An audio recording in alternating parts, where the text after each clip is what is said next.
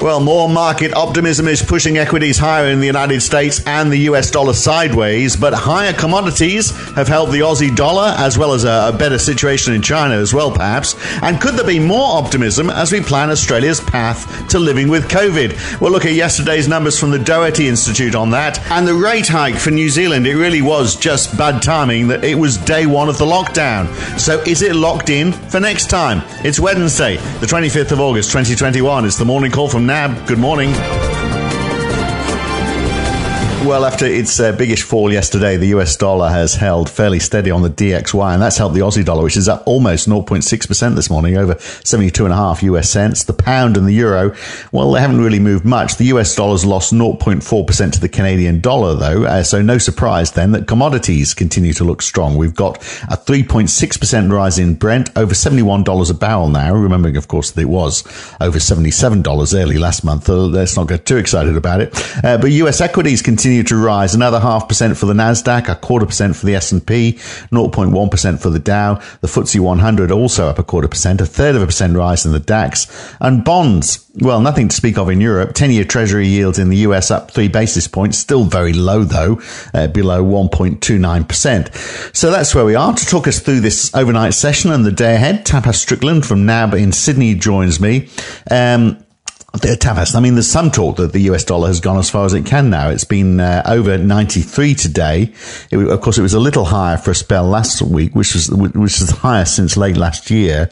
So today is a good sign, isn't it? How when the US dollar stalls, the Aussie really can gain, particularly when we've got these recovery hopes that we're seeing right now. Good morning, Phil. Yes, that is right. So we did see pretty hefty gains in commodity prices over Monday and Tuesday, and that has helped propelled a lot of those commodity currencies higher. And the Aussie's up around 0.6% overnight. And our secular view in terms of the US dollar and the Aussie dollar is that vaccines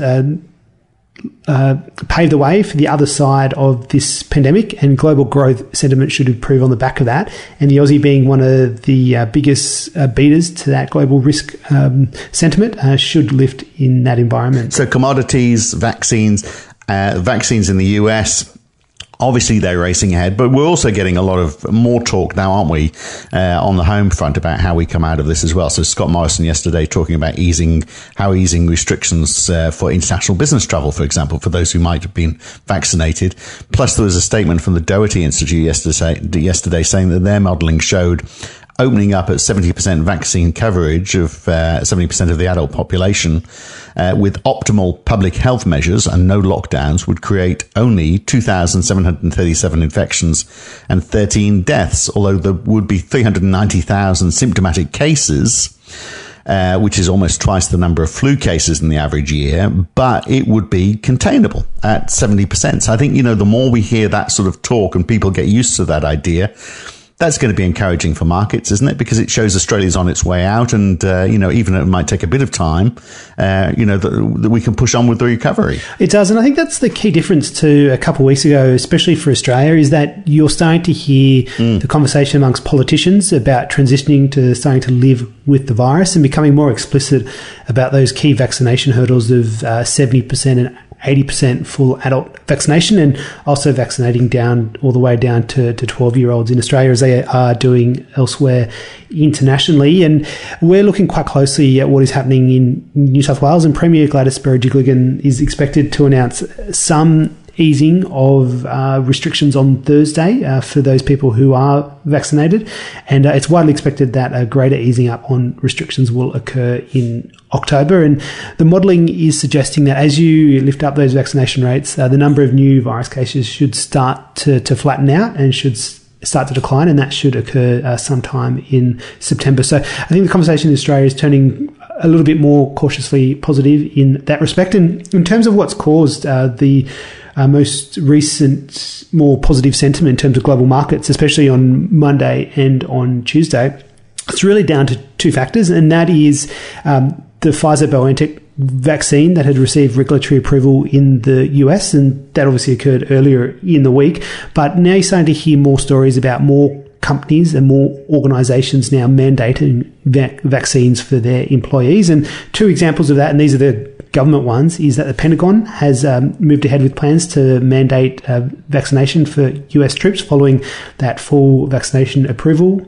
And in New York, the mayor there has decreed that all the city's public school teachers and staffers must also be fully vaccinated. So there's a lot of hope that the US vaccination rate will lift further on the back of that. And that's leading to a lot of optimism within markets at the moment. And when you look at the stats, the US now has 73.1% of adults with at least one dose and 62.5% are fully vaccinated. So on the way there towards getting higher vaccination rates.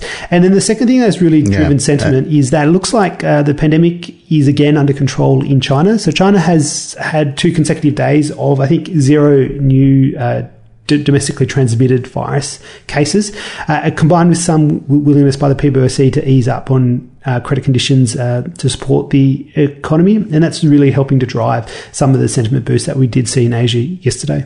Yeah, and that's helped iron ore prices as well. I guess plus the fact as well, because iron ore obviously is another factor that's helped the Aussie dollar this morning. But I guess also the expectation that if they do get into trouble and the growth slows in China, then somebody, probably the PBOC or the party, will step in to try and fix the problem. Yes, and indeed the go-to toolkit for the Chinese authorities are 2 things. They ease up on credit conditions and they continue to invest in infrastructure and property, which is all driven by and supplied by iron ore. So the only downside on all of this recovery is the fact that 2 jabs might not be enough. So the CDC released more research showing the efficacy of vaccines has fallen to 66% after the Delta variant compared to 91% before the Delta came along. Hence the push for a 3rd jab.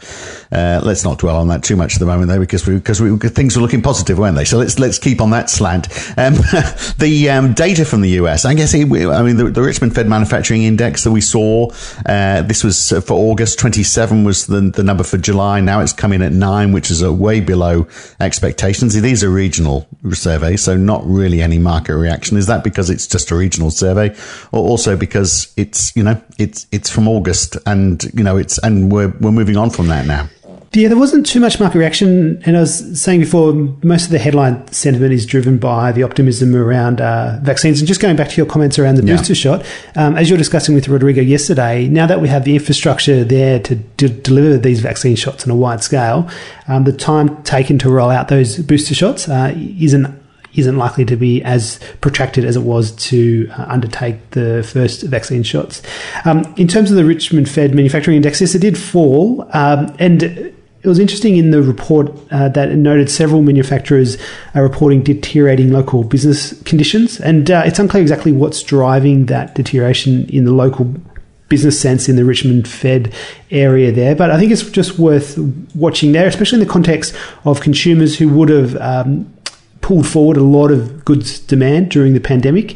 And as they start to transition towards the service side of the economy, do manufacturing conditions start to ease back as that pivot occurs? And it looks like they might be pushing ahead with their infrastructure plan and their spending package. There's been a vote to see a new rule, basically, which I think is now passed in the House, so that they're required to have the final infrastructure vote by September the 27th. That's for the infrastructure bill and adopting the $3.5 trillion budget. I wonder if they'll make that deadline.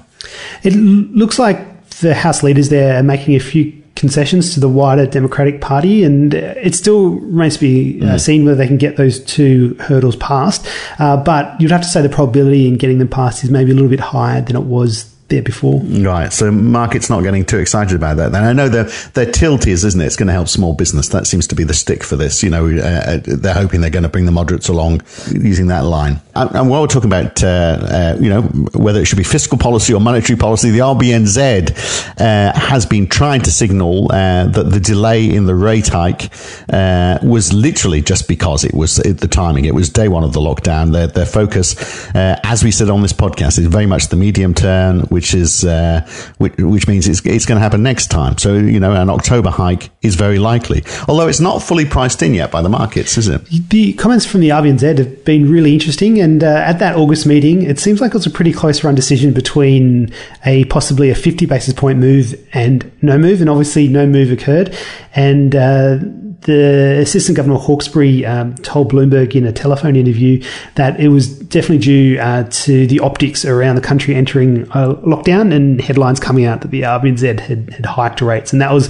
the main motivator for not moving in August. Importantly, for the Kiwi rates curve is that Hawkesbury said a 50 basis point hike would be on the table for October, and that would be obviously dependent on how the economy is going, and that is also contingent in terms of virus cases. So I think short-run pricing in New Zealand will be very sensitive to virus numbers, and if you do see those new virus cases start to flatten out and start to fall, then you could start to see markets pricing more towards something more than a 25 basis point hike in October. But the comments aren't necessarily new, but do illustrate how hawkish the RBNZ is. Right, and one thing we're not expecting too much from is Jackson Hole at the end of the week, although, it's interesting how the markets are holding out, waiting as though something will happen, but the expectation, I think from NAB, is that really Jerome Powell isn't going to say too much. Yes, and I think that's been another factor behind the recovery in risk sentiment, which really you'd have to say occurred on Friday, and that was basically on the back of the Fed's Kaplan, who had been one of the most hawkish, pushing for tapering